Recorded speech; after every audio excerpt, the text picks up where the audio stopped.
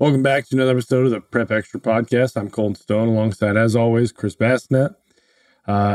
Chris, it seems like this season has flown by. We kind of joked about it at the halfway point that it felt like there was a lot of football left and barely any played at the same time. Still feels like there's a lot left, but now it's kind of we're ramping up for implications at this point. It's some teams have done enough the first few half. 2/3 of the season to kind of get themselves in the playoffs. And now we're entering the which 4-4 team or 4-3 team, who's going to jump up these last couple of weeks and maybe steal a spot. We have a couple of those games in the city this week, starting with maybe Southeast. They get a win over Millard West last week, a big win over Millard West last week. And they're kind of sitting in a spot. I know we said few weeks ago, maybe between that Southeast-Southwest game, it seems like Southeast has just used that and propelled themselves forward to getting themselves in a really good spot here down the stretch. Yeah, Southeast 4-1 their last 5 games after an 0-2 start, and the second one of that 0-2 was the double OT loss to Lincoln East, where they had a big lead in the fourth quarter, let it get away. And the season's kind of teetering there for them a little bit, but they've righted the ship. They played really, really good Friday night. Caden Logan, freshman running back, 200 and how many do you have? 200 and a lot of yards, 237 yards on 21 carries, a touchdown. Kind of gives them another dimension in their offense. Some real speed out of the backfield, big playability, and we saw that in that game.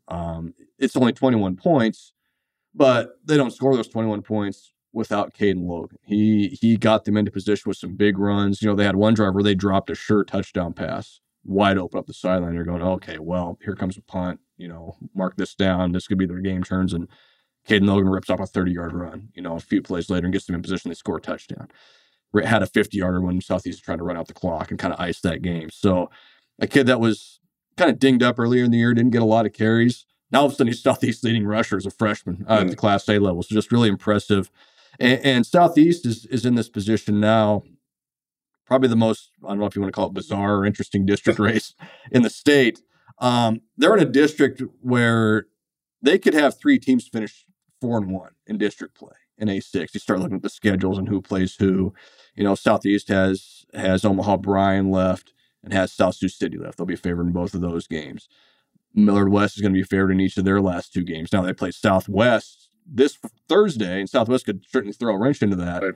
But Millard West will be favored to win those 2 games, get to 4-1. Millard North, despite a 2-5 record, is 2-1 in the district. They're going to be favored in their last 2 games, get to 4-1. So you're going to be sitting there with 3 teams at 4-1, all of them beating each other. So it's kind of a deal where it's going to be a tough road for one of those teams because, as we know, the top 2 teams in each district in Class A make the playoffs, get the automatic spot, and there's just a couple teams to get the wild card. So you really want to get finished in that top 2 if you can and not have it come down to tiebreakers and things like that. So Southeast is giving itself a shot. They're still going to have some nervous moments these next few weeks. So even if they win these next 2 games, can they get into that playoff spot or not? Well, yeah, and especially if you're one of those teams that aren't the top 2, and then you're kind of, like you said, you're in a weird spot where you might be, if you're Millard North, you might be 4-5. You might be 5-4, trying to kind of get hot at the right time, and then, you said, this Thursday, Southwest has Millard West, and that would throw an entire wrench in that. And I would, you kind of lean towards, maybe Millard West this is a get right game for them, kind of get back on the right track. They've been, they've a little bit up and down this year, but pretty good overall. But, what can Southwest do to maybe, jump up and maybe put themselves in that conversation? Yeah, they have the game plan now, right? Because all you do is put on the Southeast game tape. Right. And you talk about Millard West. That's a team that played Millard South within a point. The first game of the season, we've all seen what Millard South has done the rest of the year. So you go, okay, that team's legit. And they do have a lot of playmakers. But what Southeast was able to do was play really good defense, bottle up the playmakers. They didn't really give up the big play. Now they got lucky a couple times. Millard West had an 83-yard touchdown pass called back, and they had another long touchdown run called back. So Millard West helped them out. They were a little bit sloppy on the offensive side of the ball, but outside of those 2 plays, Southeast did a really good job of just containing the playmakers for Millard West, and they showed you can win a game against Millard West without having to score a ton of points. So Now you look at Southwest, what do we need to do? Well, can we get to 14, 17, 20 points, somewhere in there? Can we contain those other guys enough? Can we hold them to 13, 14 points, something like that? And just we talk about it all the time, give yourself a chance going into the fourth quarter. And that's what it's going to take. Southeast was able to run the ball. Can Southwest establish the run game, keep that Millard West offense off the field, and sustain long drives? That was something Southeast was really able to do, even though they didn't score every time. Had a lot of 5-minute drives, 4-minute drives that took time off the clock and kept that offense off the field. So the blueprint is there for Southwest. Now now the easy part, you just have to follow the blueprint. Right, exactly. Yeah, it's one of those games where you want to do one of two things every time you're on the field: eat clock or score. Yep. And hopefully you can get enough of those drives to line up that you're eating clock while putting points on the board. Yeah. And Southwest has been one of those teams this season where they've been able to get leads at halftime, even get third quarter leads going into the fourth quarter, and it kind of seems like it just slips a little bit. And Millard West is a team that if it does start to slip a little bit, they could score quickly. But looking across the city, Friday night, biggest game of Friday night is going to be East and North Star. Record's pretty similar. East is, they had that big loss to Kearney to start the season, and they pretty much just rolled from there. Yeah. You lose a two possession game at Kearney, when it's 1,000 degrees out and you're on the bus and everything. You play Millard South. You've got a lead on Millard South in the fourth quarter, and then Millard South just explodes 4 touchdowns in 4 minutes to make that game more lopsided than it was. So East has had a really good year. They're in a really good position right now to get a playoff berth. North Star needed to win last week, had to beat Norfolk, got it done. It took them overtime, but they won that game when they absolutely had to win that game, and that's so critical to have games like that and wins like that when you're building a program like James Thompson is right now. So North Star has to be feeling pretty good coming into this game. They're still looking for that signature win where can they beat a team that's kind of in that upper echelon, a top 10 caliber team. Norfolk's a good team. Let's not sleep on Norfolk. They've had a really good year, and North Star did what they had to do. This is going to be a little different. Lincoln East, winner of this game, probably going to finish second in that district, in the A1 district, and get that automatic playoff berth. Loser, now you're relying on wild card points. Has East done enough if they lose that game to put themselves in position if they win in week 9 to get a wild card berth? North Star, if they lose this game, they're probably going to have to beat, they will have to beat Columbus in the last week of the season. They'll probably get some help. So it's massive, massive, massive games for both teams. You can make your life a lot easier, make your postseason hopes a lot easier if you win this game. So a lot on the line in that one Friday night. Yeah, then obviously the big one of the week is your top 2 teams in Class A finally clashing against each other. Westside and Millard South feels like we've kind of been waiting for this game for a while, and I almost think we're going to see it this time, and in about a month and a half we'll probably see it again. Yeah.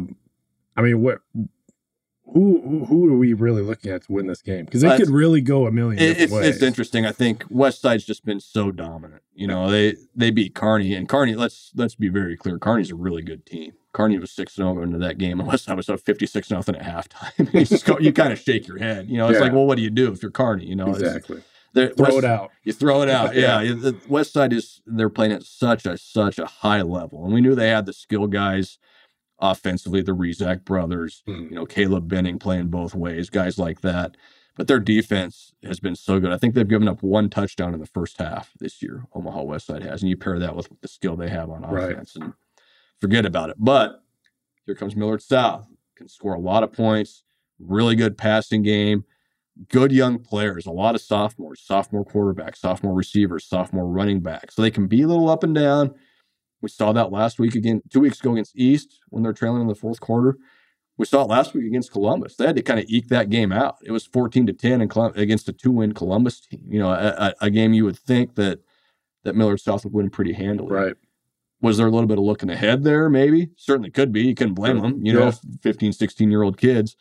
But, yeah, these are the kind of games that make the sport fun, right? It's the top 2 teams in the class, the heavy favorite, the defending champions, versus the up-and-comer, maybe that team that's next in line to kind of ascend to the throne maybe next year or the year after. Can they get there a year ahead of schedule? So that one's going to be a lot of fun. That's not the only 1 versus 2 matchup. We've got another one in Class B, Bennington, Elkhorn North. Yep. Bennington, 33-game winning streak, back-to-back state titles. Elkhorn North in its 4th year of existence, right? 7-0. Totally different scenarios, but here they are. Bennington's done it a little differently this year. They haven't blown people out like they have the past couple of years. They've had to win some nail biters. They won a controversial one against Omaha Skutt week 1 where it looked like the Skutt kid might have crossed the goal line. Officials didn't give him the touchdown. Bennington wins by a point. And they've had a couple low-scoring defensive-minded games like that. Elkhorn North has been really, really solid. By and large, they haven't really had a real tough test yet. They took down crosstown rival Elkhorn pretty handily a couple weeks ago. He thought maybe Elkhorn pushes them there a little bit. Right. Elkhorn North kind of took care of business. So a chance for a historic win for Elkhorn North, certainly to snap a long winning streak, to beat the premier program in Class B right now, and kind of fulfill those preseason expectations a little bit. I think we all knew that they were going to be pretty good. Now you get a chance to prove it. What does that look like come Friday night? So, yeah, 2 fun ones in the Omaha area Friday night. Yeah, and if you're Bennington, this is a game that you can kind of, make a statement and say, nope, we're still here. We're still here, exactly. So, yeah, and Class B I know we've said it's kind of a 4-team race. It is still pretty interesting in the top 5 or 6. Waverly's still there undefeated. Skutt with just 1 loss.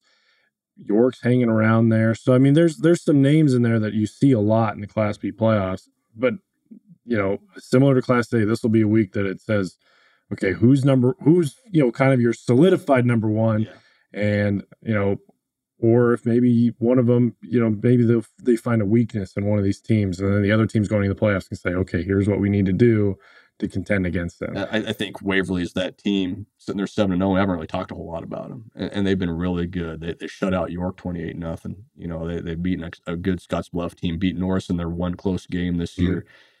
We know they can play defense.